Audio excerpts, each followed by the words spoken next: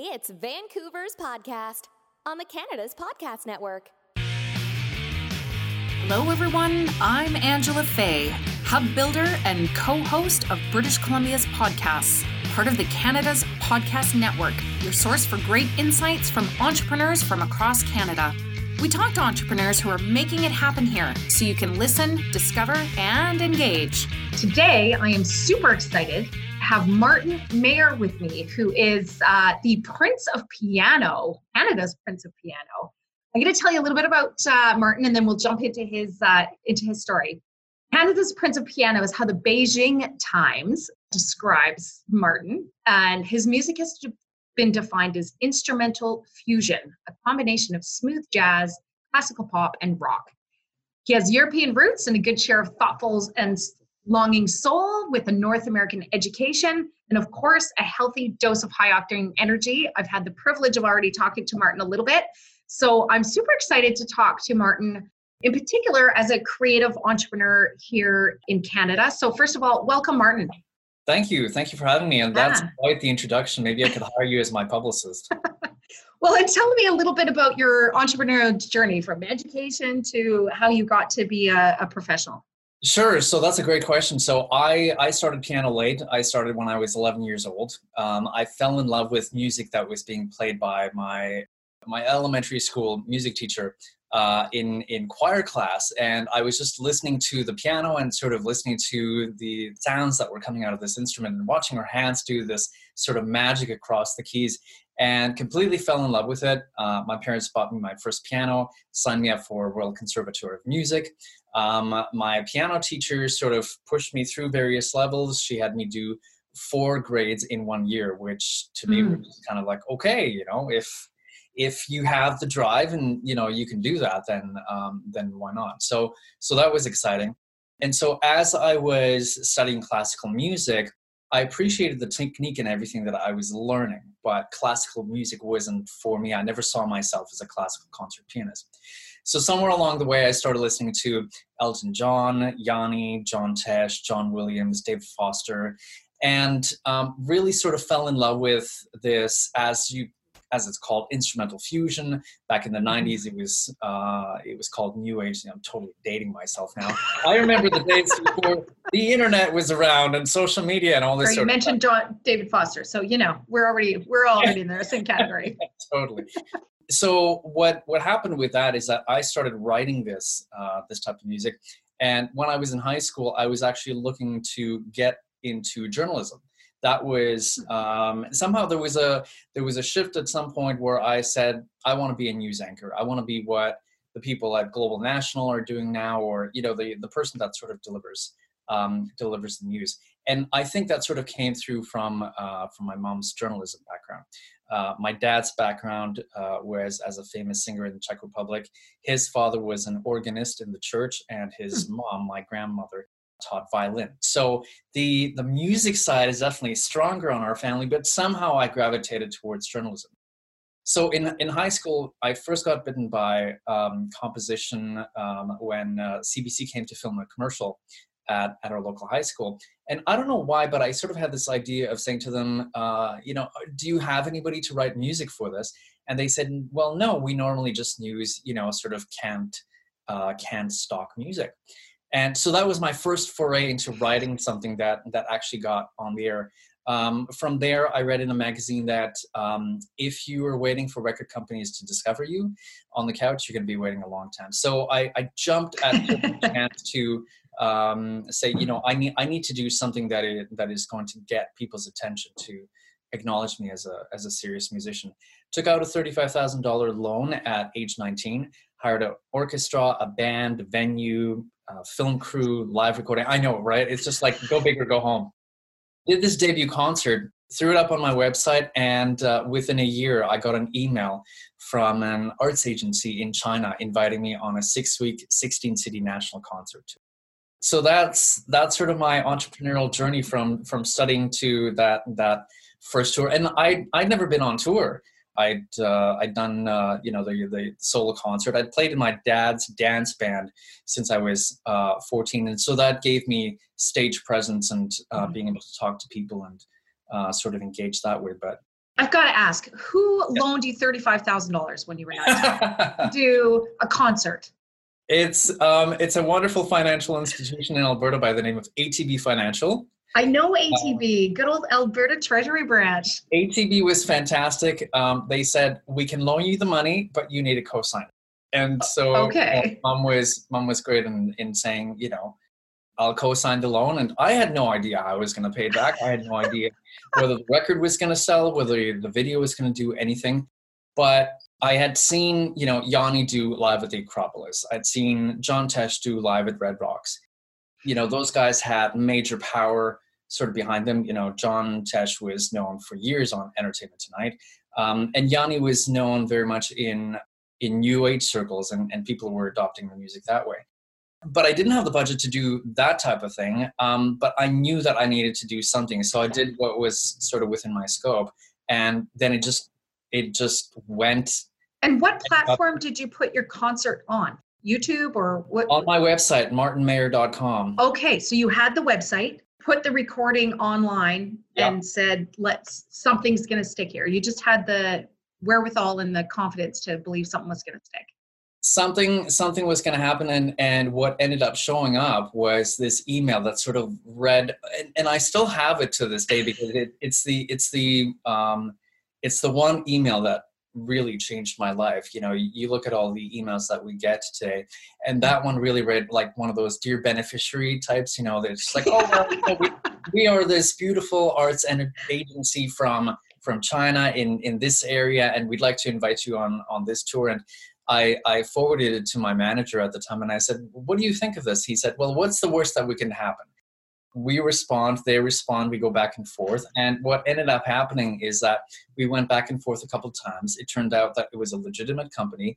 They flew to Canada to see a concert here and then sent airplane tickets after the contract. Wow. And so, that's just sort of how that journey went. Now, you also mentioned a manager. So, I think one of the things that defines, an entrepreneur versus an amateur maybe is taking that risk. I mean, that's I love that story, that getting that loan where you have no idea how you're going to pay it off, usually backed up by friends and family in that first next Indiegogo, right? But, then you get to the next level. Well, now you're having to hire a manager or co-produce with a manager. How do you get to that next level? Or how did you get to that next level of having crew and ongoing performances? Yeah, so that's a good question. I think around the time that I had put together that concert, I was reading, I think it was Music Directory Canada. It was a book that was published out from, I forget the name of the publisher, but it was sort of this directory of the who's who in the entertainment agency in Canada. You had Bruce Allen, at Feldman Agency, and I stumbled across a manager in Edmonton where I was living at the time. I only moved to BC in 2014. I had done this concert, and I figured that I needed to have somebody that was going to back me as much as I was going to back myself. And so I reached out to this guy and I said, this is what I'm doing. This is what I've done. And between the concert and the tour is sort of where he and I met. So, I didn't have a lot going on at the time except for just trying to push this record and playing some of the local TV shows where, they would have guests on the morning show or on the late night entertainment show. And so that was sort of my way of going about that. I basically still do to this day what I did back then, which is reach out to people that I feel would be a great fit for what I'm doing and say, hi, this is what I'm doing. This is what you're doing that I find interesting. I think there's a synergy in terms of what we can do in terms of a multi-beneficial relationship. I'd love to have a conversation, whether it's by video, back in those days, it was just, you picked up the phone and you went, hi, do you want to meet over coffee? None of this texting today. So that's how that happened. Okay. Well, and I'm curious a little bit the business of, I understand touring and concerts and, there's a business model in that. What else does Martin Mayer do? What other work do you do? That's a great question. And I don't think about that too much because I go, okay, this is all that I have to do today. But one of the best ways that somebody once described what I do is that Martin understands both words of the word music business. So there's the music and then there's the business side of it. When people look at something like my most recent project was a 20-city concert tour of China this past September. That was a year's worth of work leading up to that. You have contracts, you have flights, you have creating the program, creating the video, does the program structure and how the program is created, does it work for a concert hall as well as performing in a theater? When you think about talking to an audience, when you have a show structured like that, some of the best stuff is ad-libbed, but you have to have structure in terms of what you're going to talk about. So the show is really sort of formatted in a way so that, it runs top to bottom, but it has a flow and a process and stories that tie the songs and why I selected the song or how this song was written or why this song is important in the journey, going all the way back to music that I discovered in China on the first tour. Or the first song that I learned on piano that was a pop song, the first time that I got away from classical music. So it's doing things like that. It's, registering things with SOCAN for performance royalties, licensing. The music is a big part of it.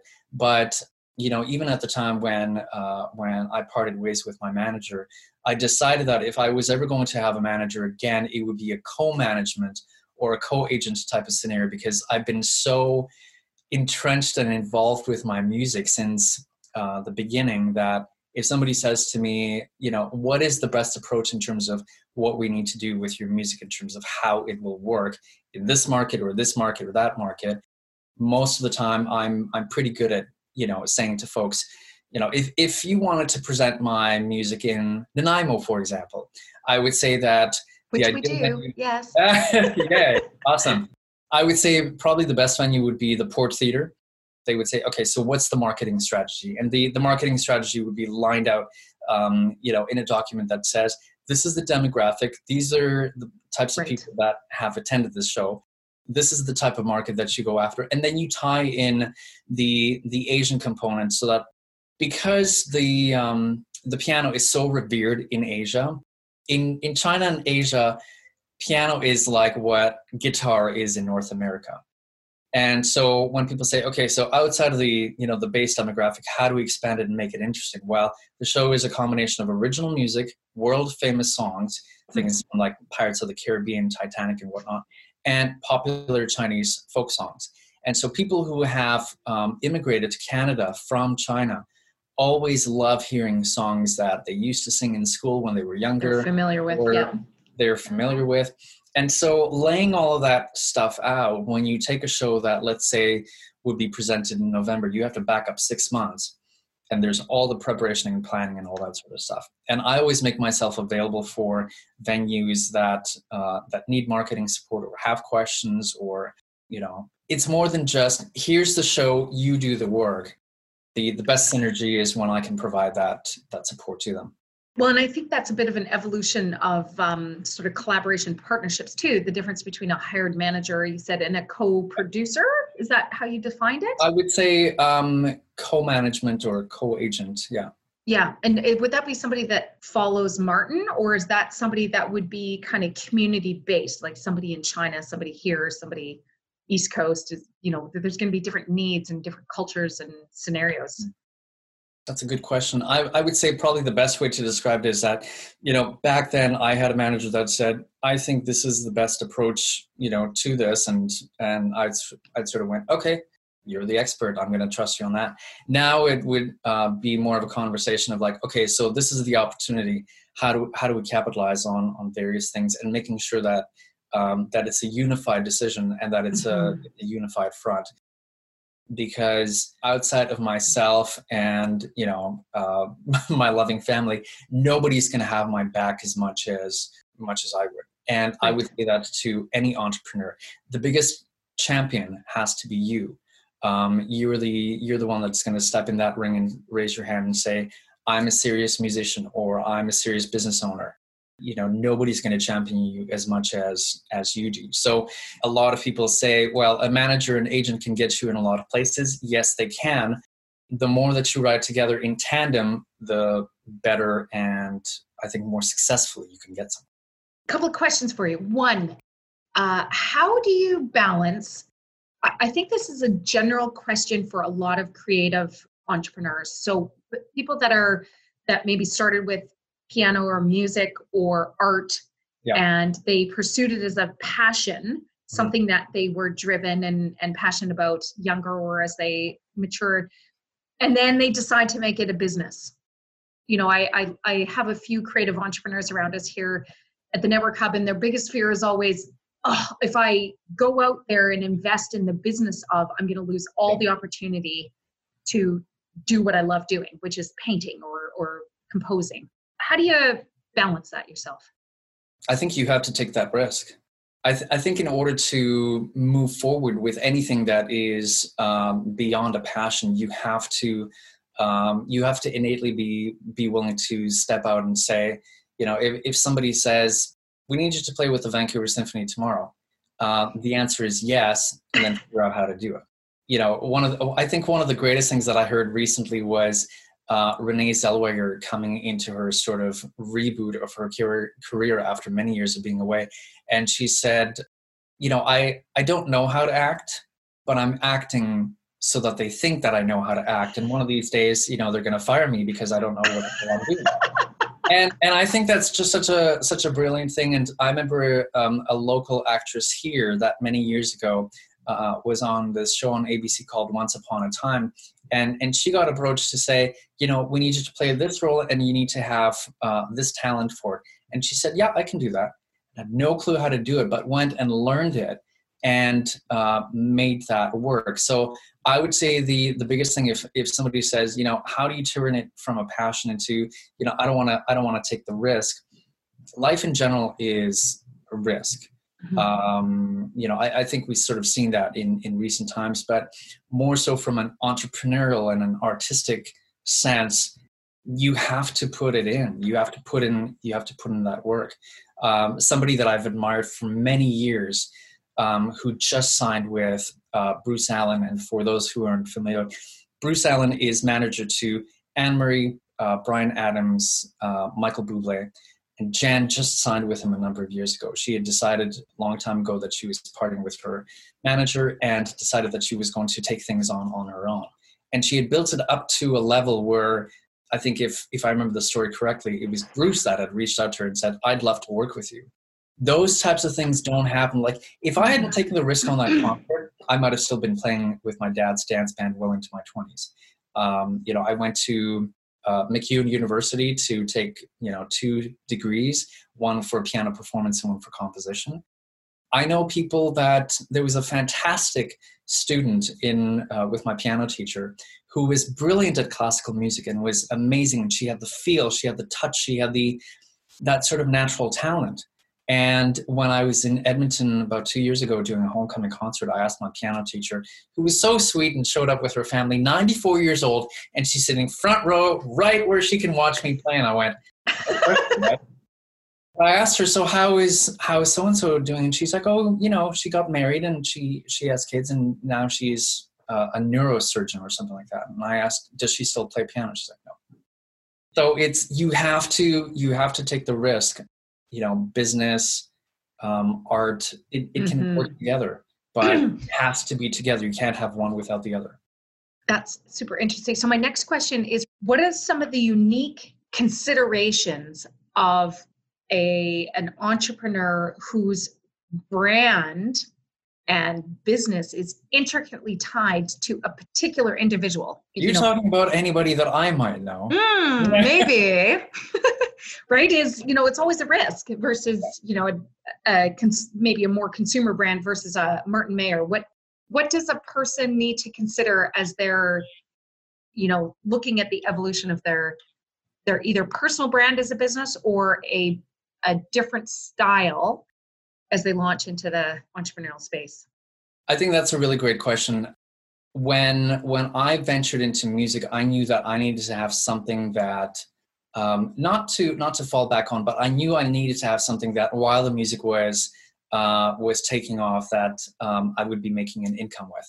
That through various things ended up being graphic and web design. it was an industry that changed a lot. I had done a lot of custom web work, custom design work. And I remember somebody asking me a couple of weeks ago saying, you had all these contracts in place that, outlined this is the project, this is the scope, this is the timeline, and all this sort of stuff. And, you have proofs that you asked people to sign off on so that they were sure that it was what they wanted. Why so meticulous? Why so detailed oriented? And I said, pick up that business card in the corner. What does it say? It says Martin Mayer Productions Inc. on it. I said, exactly. If all of a sudden somebody around town is going, oh, well, that Martin Mayer guy screwed me out of a payment or didn't deliver what I wanted, they're not just going to tack Productions Inc. on it and say, oh, well, it's a separate entity away from the person. It's still my name attached to it.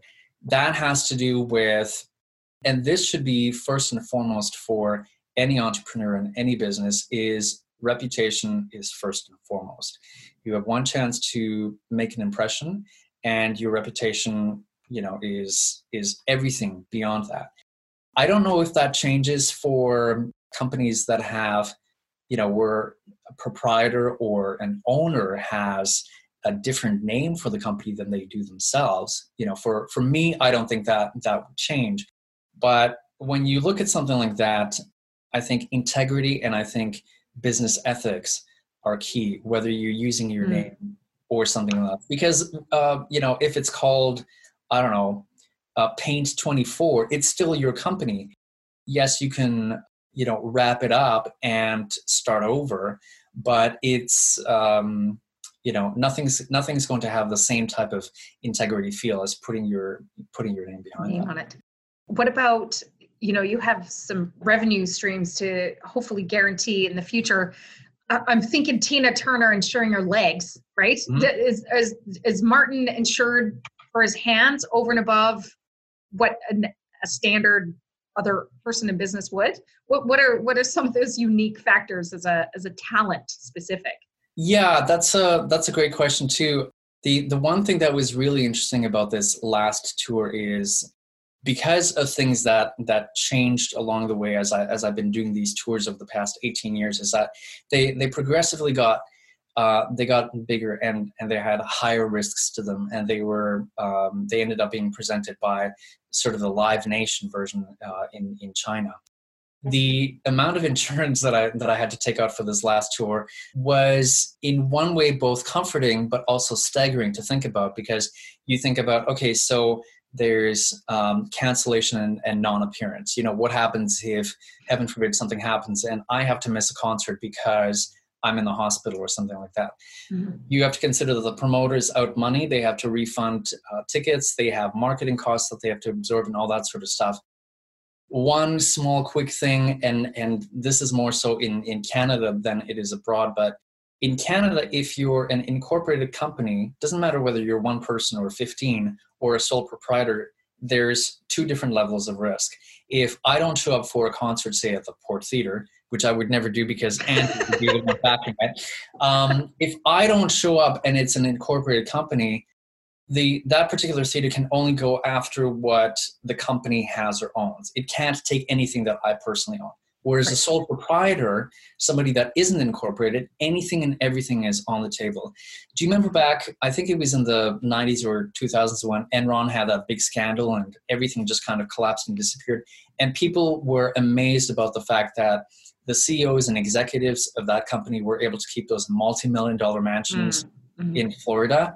Enron, owners. Individuals, company, completely separate. If it was a sole proprietorship, anything and everything is on the table. So going over and above beyond, yeah, absolutely. There's a cancellation and non-appearance, and that also covers me where, if something gets canceled because of force majeure or an act of government, if it's a concert within a stretch of a week, well, that sort of falls into the fee that I charge. And so if it's something that is covered by the insurance, then absolutely. Tina Turner insuring her legs for, whatever it is, I think is interesting. If anything, I, in that scenario, would be wanting to get vocal cord insurance if there is such a thing. Right. I know Okay. that there is hand insurance for pianists. I know that, but it's one of those things that if it is your livelihood and if it is your craft, then you should absolutely have it insured. It's no different than business insurance, right? Let's just talk a little bit about where you live. Now, we're across the pond from each other, so you're in Vancouver at the moment. Is there anything distinctive about Vancouver that stands out for you as why you love living there? I would say when the first time that I visited here was in 2000, and I fell in love with the energy of the city. There is something innately sort of walking around and feeling that sort of buzz of energy that the city sort of exudes that I haven't really found anywhere. Now, this is coming from somebody that was born in Prague and moved to Canada in 1989, and my parents settled on Edmonton, and I was there for 15 years. As I like to say, 15 years too long in minus 31 degree temperatures where, it's just like... Careful, I have fellow podcast hosts in Edmonton. Oh, no, there's nothing wrong with Edmonton. I love it. The biggest thing that I found as a challenge as a pianist was the fact that minus 31 going to school, gloves or not, coming back and then having to practice for an hour. It was challenging. But shout outs to Edmonton and Calgary, great cities. Vancouver, there's something about, like I said, the energy, but it's also the inspiring aspect of being here and just having access to the water and having access to the mountains and being able to get away from the city and make it a quick jaunt to Whistler or out in Harrison Lake. There's a number of lakes around Vancouver. Sasamat is one of my favorites, just over in Port Moody. It's just such a great place to live. And I can't see myself living anywhere else at this point, maybe in Europe. And I would say probably that because, my style of music is more popular in Asia and in Europe. Well, we talked a little bit on a side conversation, or at least you engaged in the conversation about the Canadian music scene. My frustration with there was a Vancouver Island talent, who's already got online some notoriety, but in order to make it big, of course, headed down to the States. Yeah, I think I know where you're going with this. And so my question is, why do we? And part of it's culture for us. We're not showboats in Canada. We're kind of we make a lot of stuff happen, but we don't necessarily need the big show. But what do you think is the gap in the Canadian industry, or what should we be looking forward to in order to attract and retain our talent here and make music a viable profession without having to export our talent? I honestly, if I'm being completely serious, I don't know that Canada is in a position to make that happen. And the reason for that is because we don't have the market to sustain homegrown talent just within Canada. Shawn Mendes was signed in the US. Justin Bieber was signed in the US. David Foster is known primarily as a producer and hit songwriter to American artists and lives in Los Angeles. There's this whole notion of you have to go away and do it somewhere and come back and be recognized. I've been touring China off and on over the past 18 years, and I can have a successful concert in Canada that is being presented by somebody and say to them, yeah, let's talk about, doing a new version of the show and presenting it 2 years down the line. Okay, we'll think about it. That's the sort of conversation. I remember coming back a number of years ago and I had applied to one of the Canadian music conferences to showcase for presenters across Canada that could present the show while in a smaller capacity, because the venues in China tend to range sort of between 2,000 to 5,000 people. So it's a much larger sort of grander scale, whereas the rooms that I might tend to play in Canada sort of hover between 200 to 300 people. So I had applied to this conference and I'd sent them all my materials, including all the tours and things like that. And information about shows being sold out and, ticket sales and all that sort of stuff. They wrote back and said, we can't offer you a showcase spot, but we still think that you should attend the conference. So I wrote back and I said, so I'm curious, with everything that I've done, what is it that I can do, better next time? That's one thing that when you go back to talking about risk, if there's a risk you take and it doesn't work out, you still take that as a learning experience and go, okay, what have I learned from this that I can apply to the future? Because whether it's mistakes or failures or successes and triumphs, all those things together still build that road and path that you continue on. What they ended up saying was, and I still find this interesting, the quote was, "Our presenters wouldn't know what to do with you," followed immediately by saying, "But we still think that you should buy a booth at the trade show and meet these presenters in person." And I thought to myself, well, you're telling me in one aspect that these people don't know what to do with me, even though I'm saying this is the marketing plan, this is the strategy, this is everything. If you take this and literally follow it step by step and ask me to support you in, presenting a concert, I will 100% take it on. But at that point to say, well, you should totally get a booth, I knew that was a thing of like, well, we don't know what to do with you, but we'd still like you to invest in our trade show. Right. Please buy a booth for $400, which to me is, somebody would say, well, would you take that risk? And I said, well, I don't consider that a risk. I don't consider that a good use of time, because if the executive director of this conference that has been running for many years is saying our presenters wouldn't know what to do with you, then what am I doing there, right? I don't know that the Canadian music industry can do anything that would. We had Canadian Idol, and I think this goes back to the question that you sort of posted online that you tagged me in, is all of these artists. Celine Dion went to the States, Sarah McLachlan, Bryan Adams. The Backstreet Boys got famous in Germany first before they were recognized in the US. Interesting. There's all this sort of stuff. And now we're saying, I was like, oh, well, Michael J. Fox is one of our own. I don't know that Michael has lived in Canada, most of his career. There's Canadians that do, exceptionally well that still live in Canada, but not at the, we had Canadian Idol a number of years ago. Can you name any of the people that either went on that show or won? You think about the number of seasons that have been around for American Idol. Kelly Clarkson was the first season winner. You got Carrie Underwood. Jennifer Hudson did really well. Clay Aiken had a beautiful voice, but basically disappeared. And Ruben Studdard, who won that contest, I think put out one disc and that was it. Canada has a music industry where Jan Arden a number of years ago released an album, and in the first 2 weeks it sold 1 million copies, and her record company deemed it a failure. I think that pretty much sums up sort of, the state of the Canadian music industry. How is technology and the Internet of Things disrupting the more traditional career paths from your perspective?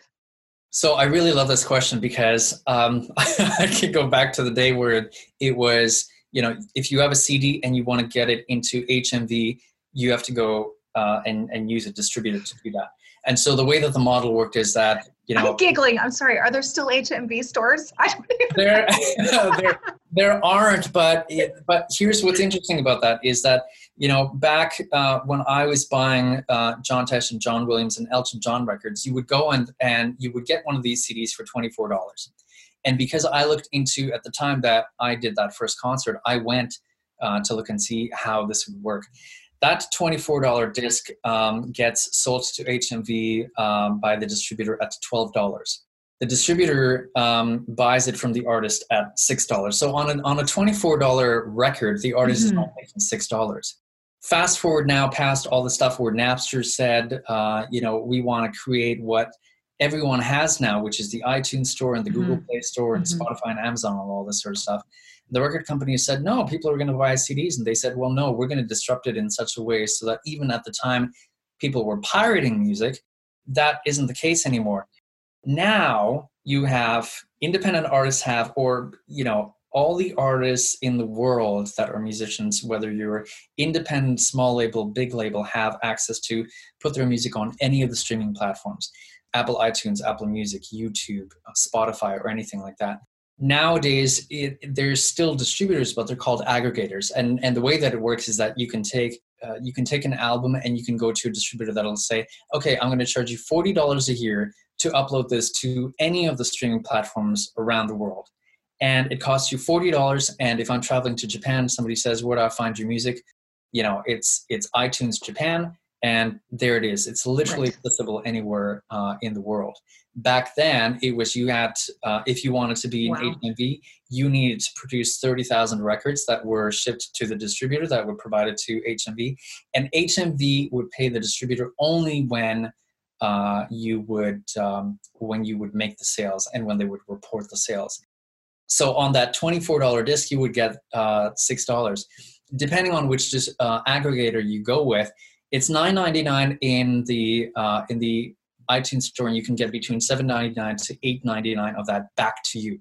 So in comparison, when we go back to talking about risk, you have 30,000 pieces of stock that you have to provide, $24 of which you're only getting $6. That's $180,000. That essentially, and 30,000 CDs was insanely expensive to build. Now with social media, now with YouTube and Spotify and all this sort of stuff, one of the things that I was asking somebody the other day, because even though I don't work with a manager at this time, I still like to reach out to people in the industry and say, this is what's going on. If I'm going to this trade show or conference, what is best to take? Is it an old school CD? Is it a download card? Is it a USB key? He said very simply, business card, your name, your contact information, and a QR code that somebody can scan that takes you to either your website or Spotify. That's it, because you're easy to find. Yeah. Easy to find on the web. You're easy to find on social media. You're easy to find. The easier it is for somebody to find you, the more likely they're going to be able to discover your music. So clearly there's almost no barrier to entry, right? To start putting yourself out there as a creative.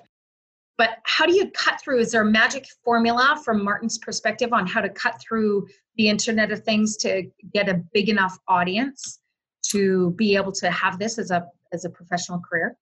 Magic formula is best answered by an idol of mine that really was paramount to me getting into this level of music. And that gentleman's name is John Tesh. After many years of watching his specials and listening to his radio show and whatnot, I finally had the chance to meet John in Seattle this past November. I remember going up to him at the end of the show and I said, I'm just going to totally geek out fanboy here. I've been listening to your music for the past 25 years. Live at Red Rocks changed my life as much as it did yours, because it gave me that push to say, I want to take this risk and I want to do this. And because of that risk, I've been touring, China over the past 18 years, and I have you to thank for that. I was not expecting to get this big, massive hug and an invitation for coffee the next day and to play for him. When you think about people that you admire and that you aspire to be like, this was probably the best ideal situation that could have happened. We had coffee. I had a chance to play for him. He offered me his personal number to stay in touch, and we chat every now and then. But his best answer to magic formula is there is no magic formula. It's grit, it's hard work, and putting in the time. And the biggest thing that I say that I go back to is that if I look back and somebody said, if you had to do it all over again, would you do that first concert? I go, yeah, absolutely, because you have to take that plunge, take that risk, right?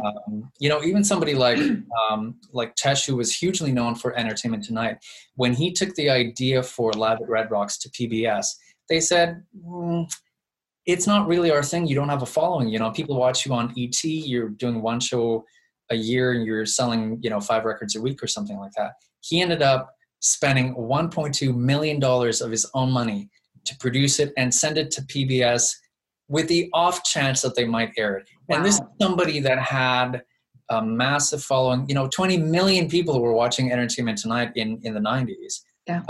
And so when somebody like that has to take that huge risk, that speaks to the rest of us to go, there is no magic formula. when I think about back on my days in graphic design and web, people would say, well, how do I get the number one ranking on Google? You can't. Unless you have the domain for the longest time, you're doing search engine optimization, you're creating new content and all that sort of stuff.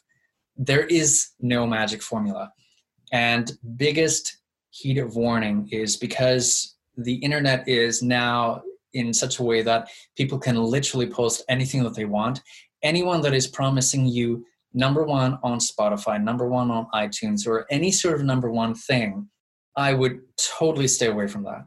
Now, if you do get an invitation for a concert tour in China, at least read it twice because it might be legit. But when I write a book in my life at some point, I think the title will be From Basement Piano to Concert Halls in China, the one email that wow, super cool. Martin, I have to ask, and you can say no, but could you give us a 1 minute sort of experience with Martin? I can. This is a very different experience that you're having than you would have in concert with me. But of course, we'll work on that in the future. Port Theater, I'm coming for you.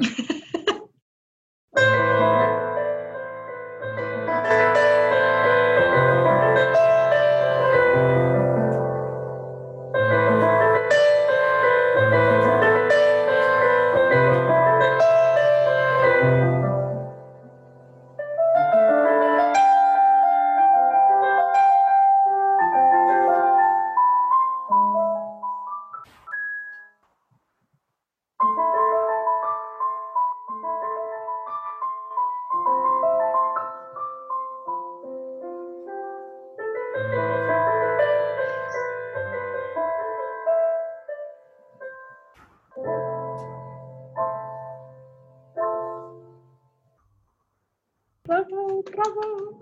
Thank you. Thank you. That was awesome. Martin, it has been an absolute pleasure having you on Canada's podcast. Any last comments, or how can we follow up with you? I know we have martinmayermusic.com. Is that your website? Okay. That's correct. And no shameless plug, but this is my latest album called Unbreakable, available on iTunes, Google Play, Spotify. You can find me on Facebook at facebook.com /I'm Martin Mayer. Same thing with Instagram. I am available by email if entrepreneurs and whatnot would like to reach out. The biggest thing that I found is that there were a lot of people that were supporting me when I was getting started, whether it was answering my questions, and to this day that still happens. I still reach out to people. So if folks have questions about entrepreneurial stuff, I'm certainly happy to answer that by email. And biggest piece of advice that I have for anybody that is an entrepreneur: take the risk. You'll be glad that you did, because at the end of the day, when everything is said and done, you'll have known that you led a rich life that gave you opportunities by taking that chance. Thanks, Martin. Thank you, Angie. It's a pleasure. Thanks for taking the time today to listen to British Columbia's podcast on the Canada's Podcast Network. We hope you enjoyed the show today. Make sure you sign up for our newsletters and write a review for us on iTunes. Connect with us on Twitter, Facebook, Instagram, LinkedIn, or at canadaspodcast.com. You can check out what other entrepreneurs are doing across the country. I'm Angela Fay. See you next time.